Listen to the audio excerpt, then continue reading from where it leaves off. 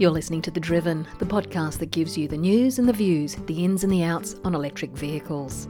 The Driven is presented by Giles Parkinson, the editor of Renew Economy and The Driven websites, and is brought to you by ZeroMo, a non-profit initiative helping transition to battery-powered lawn and gardening equipment and electric vehicles using 100% renewable energy. Hello and welcome to this episode of The Driven podcast. My name is Giles Parkinson. I'm the editor-in-chief of The Driven website and also Renew Economy. Well, look, today we've got a slightly different subject and I'm really looking forward to this conversation. It's about solar cars and solar taxis and all the exciting developments. Looking beyond that next Model 3 of the Tesla or the Nissan Leaf and what might be coming next and what needs to happen to make electric vehicles and then solar vehicles as efficient as they can be. Because even though we think now electric vehicles are really things that we sort of connect to the grid, which might be powered by coal, gas, wind or solar, the future will probably be a solar car. So I've got two fantastic guests joining us today to tell us about their experience and what they've been working on. Andrew Dixon from CWP Renewables and Team Trev, which I'll explain later, and also Peter Pudney from the University of South Australia. Guys, thanks for joining us. Thanks, Giles. Thanks, Charles. Andrew, let's start with you, just to sort of give a bit of context. You work with CWP Renewables, and that's it's been mostly a wind project developer, although it's now moving into solar projects and some mega projects. And we've talked to you before about the Pilbara project in Western Australia on the Energy Insiders podcast. But you've mostly been working with the wind industry. How did you get involved in electric vehicles, or more specifically, solar vehicles? Yeah, thanks, Giles. A number of years ago, about 6 or 7 years ago, I was involved in the Alternative Technology Association, and I found out about a fellow who was driving around the world in a solar-powered electric car called the Solar Taxi, called Lewis Palmer from Switzerland. And I put my hand up for him to stay with me in Adelaide, which he and his team did for about a week. And I got really excited about the potential for solar energy to power vehicles, and also for the potential for solar farms. So that was actually a really big turning point for me to consider the viable potential of solar energy in general. Peter, let's turn to you and find out what brought you into this arena of electric vehicles, and more specifically solar vehicles. And it'd be good at this point to give a bit of background about what exactly it is that you do at the University of South Australia. Yeah, thanks, Charles. So I'm an associate research professor of industrial and applied mathematics, of all things. But I've been working for many years with engineers and others on building and designing and racing solar cars.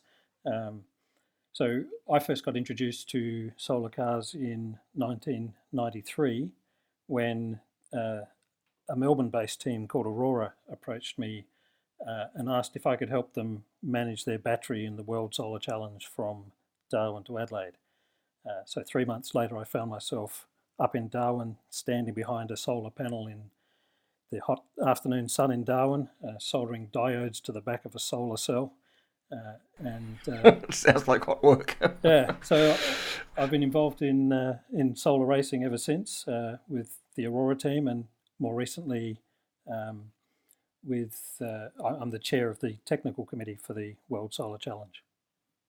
Now, guys, so we've known about, hopefully many people have read about the solar challenge, and this was mostly we sort of saw them as very sleek vehicles, the minimum weight possible, lots of solar panels on the cars, and sort of going down from Darwin to Adelaide, with the smallest person in the team, I presume, just sort of squeezed into it to add as least weight as possible.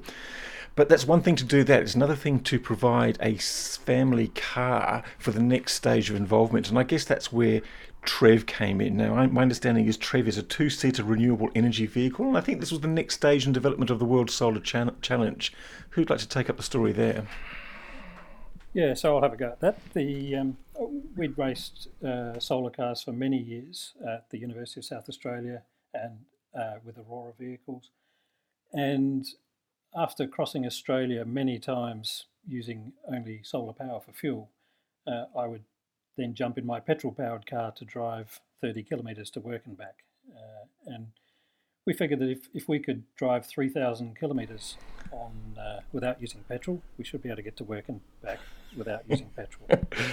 Yes. So I engaged an industrial designer and a couple of classes of industrial design students, and with a colleague at UniSA, gave them the task of designing a two-seater car for driving around a city that didn't use petrol. It didn't directly use solar. It was an electric car, but the idea is if you've got solar panels, if you put them on the roof of your house, you'll get better use out of them than if you put them on the roof of a car. So then this actually made this journey then from Darwin to Adelaide? Yeah, so we first built the car in 2005. We had intended to drive it from Darwin to Adelaide in 2005, but we had some motor problems. But in 2007, for the next World Solar Challenge, we drove in the Green Fleet demonstration class, and so we drove from Darwin to Adelaide 3,000 kilometres. I think it took us 6 days, so we were doing about 500 kilometres a day. We would drive for an hour, pull over, and then charge the car up for an hour, and then on our way again. Fantastic. And Andrew, you took this experience and looked at what they achieved there and decided if they can get from Darwin to Adelaide, then they can possibly go around the world. Well, exactly. I was really intrigued by the look and the possibility of Trev, and I crossed paths with Peter, and really, came to Peter and said, "Look, if you can drive from Darwin to Adelaide in this amazing car, let's get together and do a campaign to race around the world." So Lewis Palmer, who I mentioned before, who'd driven around the world, he created a challenge called Zero Race, or Zero Emissions Race, and he challenged teams from around the world to enter electric vehicles to drive around the world effectively. So Peter and I at that point formed Team Trev to borrow Trev from UniSA, to go and seek sponsorship, and then to upgrade the vehicle and then campaign it in the race around the world, which is what we did. And how did that go? Well, it was a full-on experience. So while I was busy with fundraising and sort of administrative details, Peter was diving deep into the technical upgrades. So Peter, maybe just sort of list the sort of things that were done to prepare the car to race around the world. Yeah, so I guess the thing to remember is that this was a car that was designed to do city traffic and just drive to work and back. I thought that driving from Darwin to Adelaide was pretty stupid, but Andrew topped that with this idea of driving around the world. What we had to do, though, was do a few upgrades to the suspension. We needed to fit a bigger battery, so it had a 40 kilogram battery that would get it about 100 kilometres. We updated that to an 80 kilogram battery that would get us about 200 to 250 kilometres on a charge. We had to beef up the suspension. We had to really tidy up the car and make it a bit more robust. And we had to get it registered in Australia so that we could then get permits to drive on public roads all the way around. How difficult was that? It was surprisingly not too difficult. We had a friend at the motor registration. That's very helpful.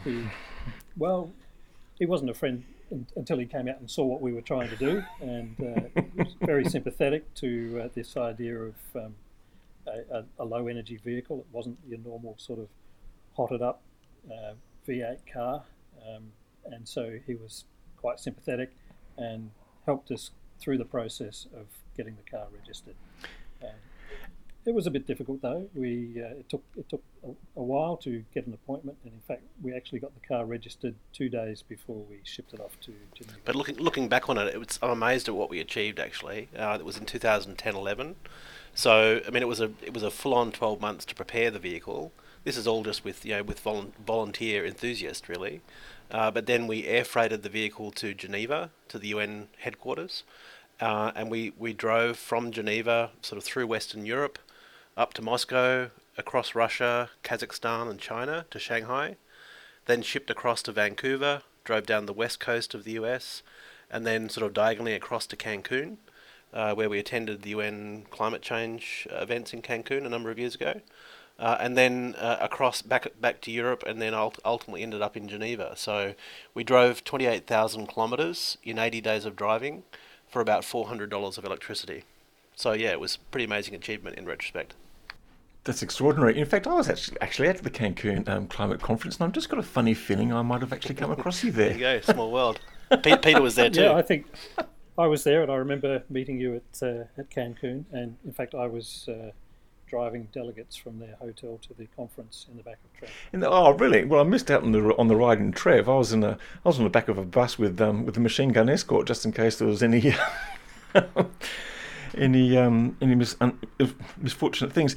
So, look, out of all of that, that's an extraordinary $400 to go around the world of electricity. Out of that, you guys got a call from Africa. Tell us what happened next. Yeah, so I just got a phone call one day from a woman in Zimbabwe who was a health worker, and she said to me, I see you can build these strange vehicles. Could you build a car that we could use to transport women, pregnant women, to hospital so that they can give birth in relative safety? And my first reaction was, well, what you need is a Jeep or something like that. Unfortunately, they didn't really have access to fuel, and so my second suggestion was, well, maybe you can get an electric golf buggy or golf cart or something like that, and use that. That was no go either, because the hospital really didn't have good access to electricity. They could sometimes get electricity at night when neighbouring countries weren't using it, but it was a pretty unreliable supply. So it turns out that she had the best idea, that they really needed a solar-powered vehicle that could carry a woman and a birthing partner to the hospital. Andrew, and you visited Zimbabwe to work out exactly what they needed and to organise the specifications. Exactly. So I guess we wanted to understand that the need was real. We needed to understand that the partners were credible, and also we needed to understand the conditions that we could potentially design a vehicle to operate in. So I spent a week and a half in northern Zimbabwe, from the central district hospital, and then went out to all the outlying health clinics and drove all around the place. And it was obvious that maternal mortality is a very, very significant issue in Zimbabwe, and the root cause of it really is transport poverty. So as Peter said, people can't afford really, or can't access reliable power supplies or petrol, and often there's no public transport available. Often the best solution is to catch an ox cart, so literally a cart towed by an oxen, and that's quite a dangerous option. So yeah, we came back and said, look, we need to do something about this. So we started the design process for a rugged off-road electric vehicle that we now call the African Solar Taxi. That's fantastic. And so, what's the next stage then? Have you developed it? Have you delivered it? Yeah. So we took a while doing the design, and we've built the car. It's not quite finished. It's been a bit slower than we would like, but we've got a group of volunteers working on the car in their spare time. So all of the body work is done, all the mechanicals. We're just doing the final wiring now, and then the idea will be to test it in Australia and then ship it across to Zimbabwe. That's fantastic. So you're going to have the first vehicle. How many vehicles do you imagine actually building and delivering? So I guess, as with Trev, we're not planning to produce vehicles ourselves commercially. Really what we're about is proving the concept. So Trev obviously proved the concept of a low-mass urban electric commuting vehicle, and the African Solar Taxi is proving that low-mass electric vehicles can be rugged and off-road in Africa, and can operate entirely off-grid. So the key issue here is low mass. Many electric vehicles are high mass, they're heavy, and that takes a lot of energy to power them, and that means that if you want to power them from solar panels and batteries, you need a lot of solar panels and batteries, so that's expensive. So we've gone completely the other direction, having simple low mass, rugged vehicles. And basically we're proving the concept. We'll send our prototype vehicle to Zimbabwe, hopefully next year. We'll run a trial and see whether our vision and our concept works in practice. So tell me more about what this vehicle looks like and how it works then. Yeah, so it looks a bit like a slightly oversized quad bike. It's got... Peter, I'm just going to ask you to just get the mic just a bit closer to the microphone. Yeah. Okay, so it's a bit of an oversized quad bike. It's got 2 seats in the back for the woman, and she'll always take a sort of a sister or an auntie or grandma with her to the hospital. It's got a single seat in the front for the driver. It's got standard sort of motorcycle type handlebars. So it looks like a quad bike, but it's got the seating layout of a McLaren F1. What do you mean by that? Well, it's a 3-seater with the driver perched in the middle at the front and the 2 passengers. Oh, fair enough. And so all the charging and the and the gathering of the solar happens elsewhere with the solar panels and the battery, as you'd otherwise expect.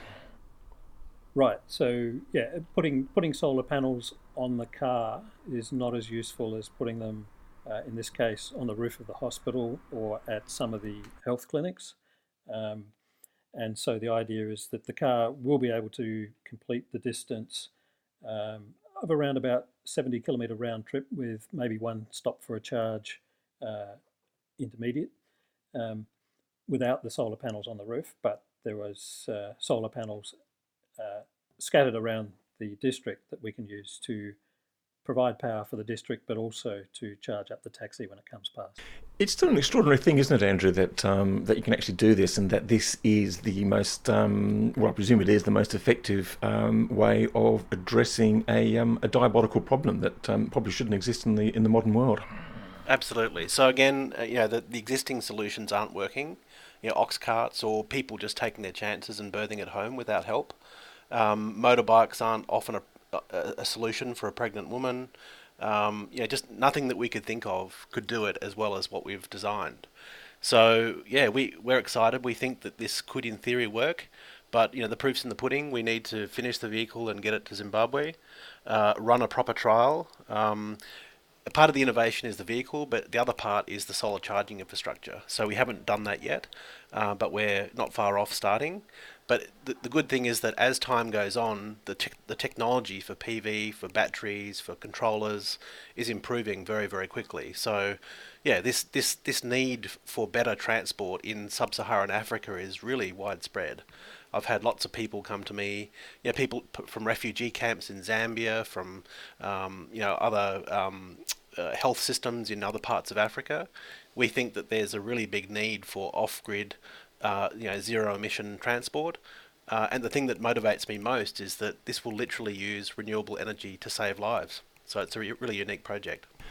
It's fantastic. Who will run with this idea, though? Because if you get this over there and you prove the concept, who will run with it and make sure that these things do occur in refugee camps or wherever? Will it be NGOs who have the money to actually provide the upfront costs for these sort of projects? Will it be philanthropic organisations? Will it be in government investment because it's a cheaper way to deliver the infrastructure that they can't deliver otherwise?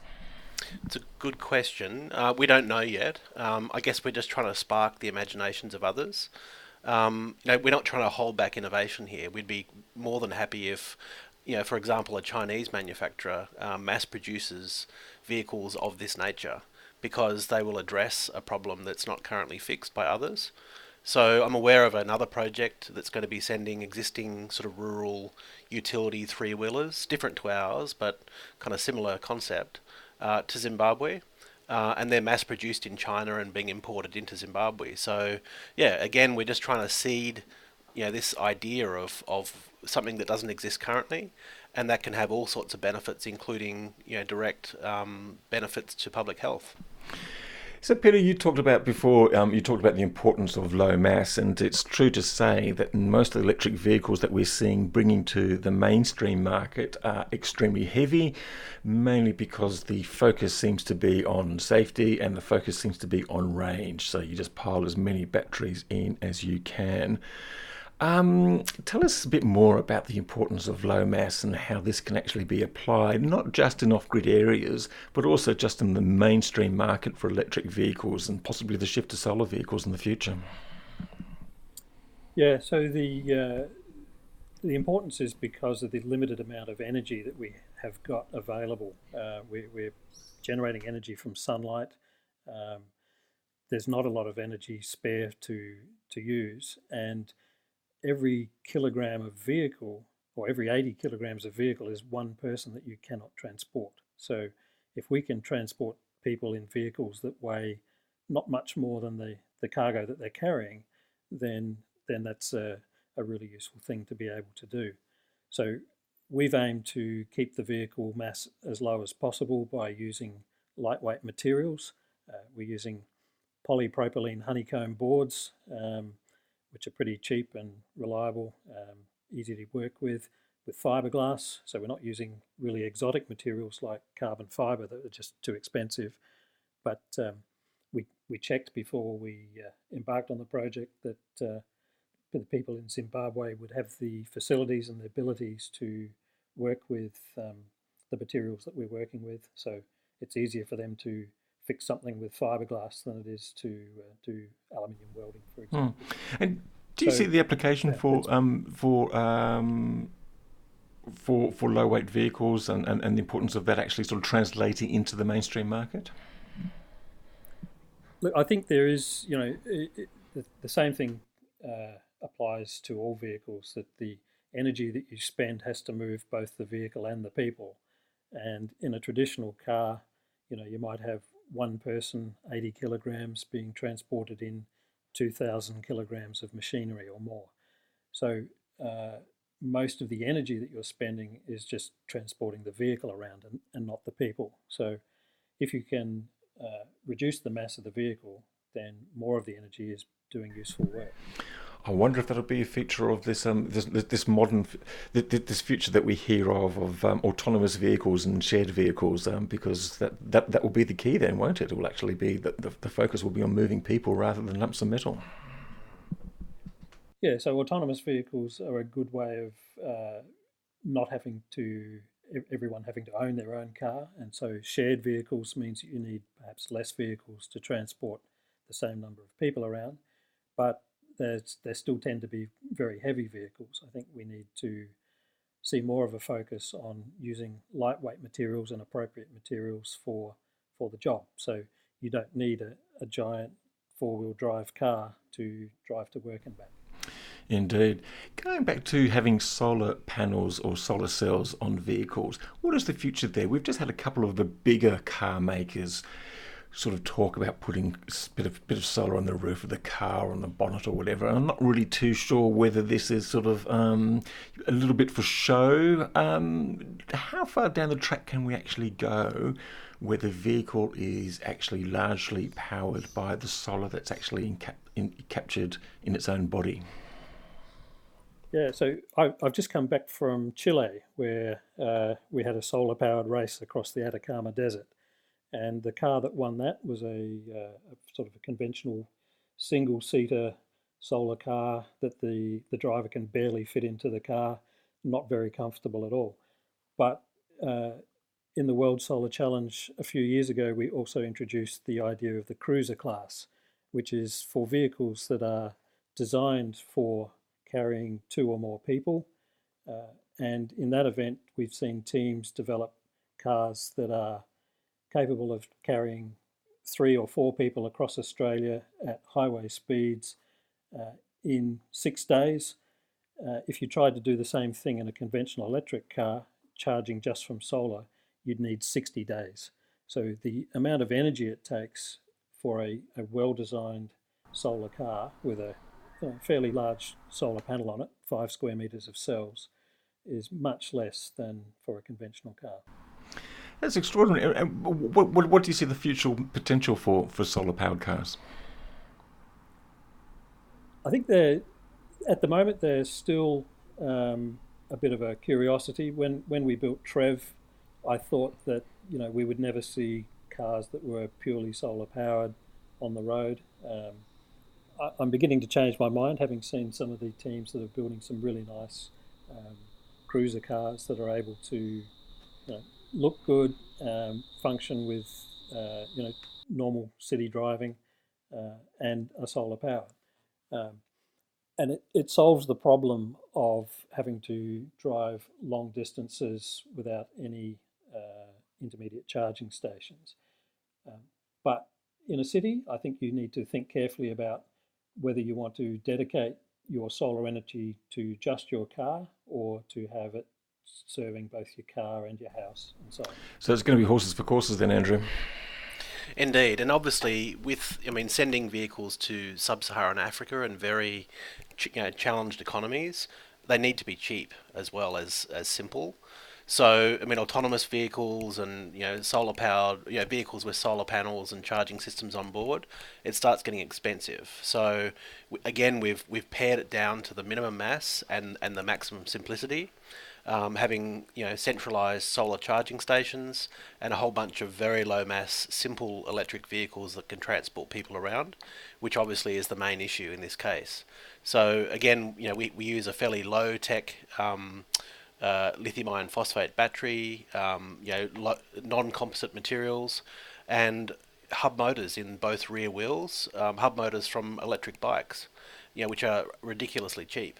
So yeah, it's an interesting project to avoid unnecessary complexity, which sort of as engineers and techies we're inclined to pursue, but instead to think about the destination where we're sending it to make it as cheap and as simple as possible.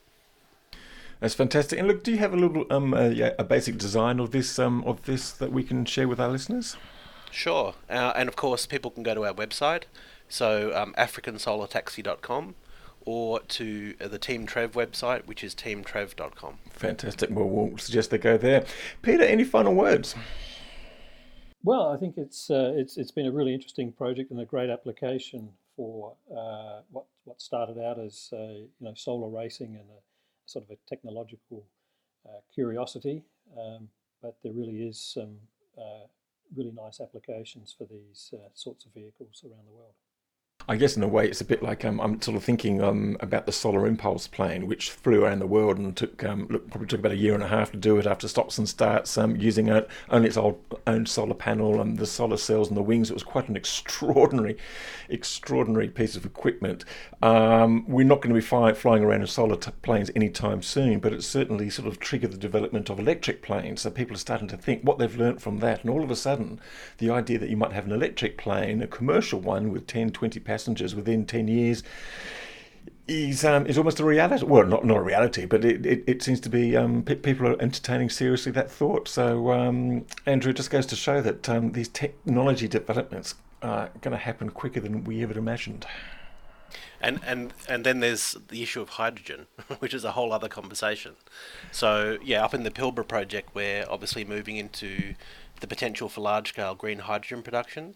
And that is ideally suited to all sorts of transport applications, including vehicles, including planes, ships, trains, earth-moving machinery, all sorts of things. So yeah, it's a fascinating time to be in renewables. There's all sorts of innovation happening, and it's going to solve lots of existing problems and present all sorts of new opportunities. So it's great. I'm loving being involved with it. Yeah, good for you. Well, guys, thank you both very much for being with us today. It's been a fascinating conversation, and look, congratulations, and good luck with the project going forward. Thanks, Giles. Thanks, Giles. And that was Peter Pudney from the University of South Australia and Andrew Dixon from CWP Renewables. I'd just like to take this point to thank our sponsor, Zero Mo. Zero Mo is an organisation that is encouraging the use of electric vehicles, particularly in gardening equipment and ride-on mowers. They don't actually sell the stuff, but they will give you information about it and maybe even give you a test ride. And the feedback from those who have had test rides on this equipment is that it is fantastic. So look, thanks for them for sponsoring this show. Thanks once again to Peter and Andrew for joining us. Thanks to you for listening, and we'll be back again next week. We're hoping to go up to the Australian Electric Vehicle Association conference in Brisbane on Friday and Saturday, so we hope we can come back with lots more stories. So that's it for now. Bye-bye. The Driven podcast was brought to you by ZeroMo, the non-profit initiative that supports battery electric alternatives for lawn and gardening maintenance. ZeroMo helps transition to cleaner and quieter garden power tools and electric vehicles powered by 100% renewable energy. Visit zeromo.com.au and find out how you can make the switch to zero emission, petrol-free lawn and garden maintenance.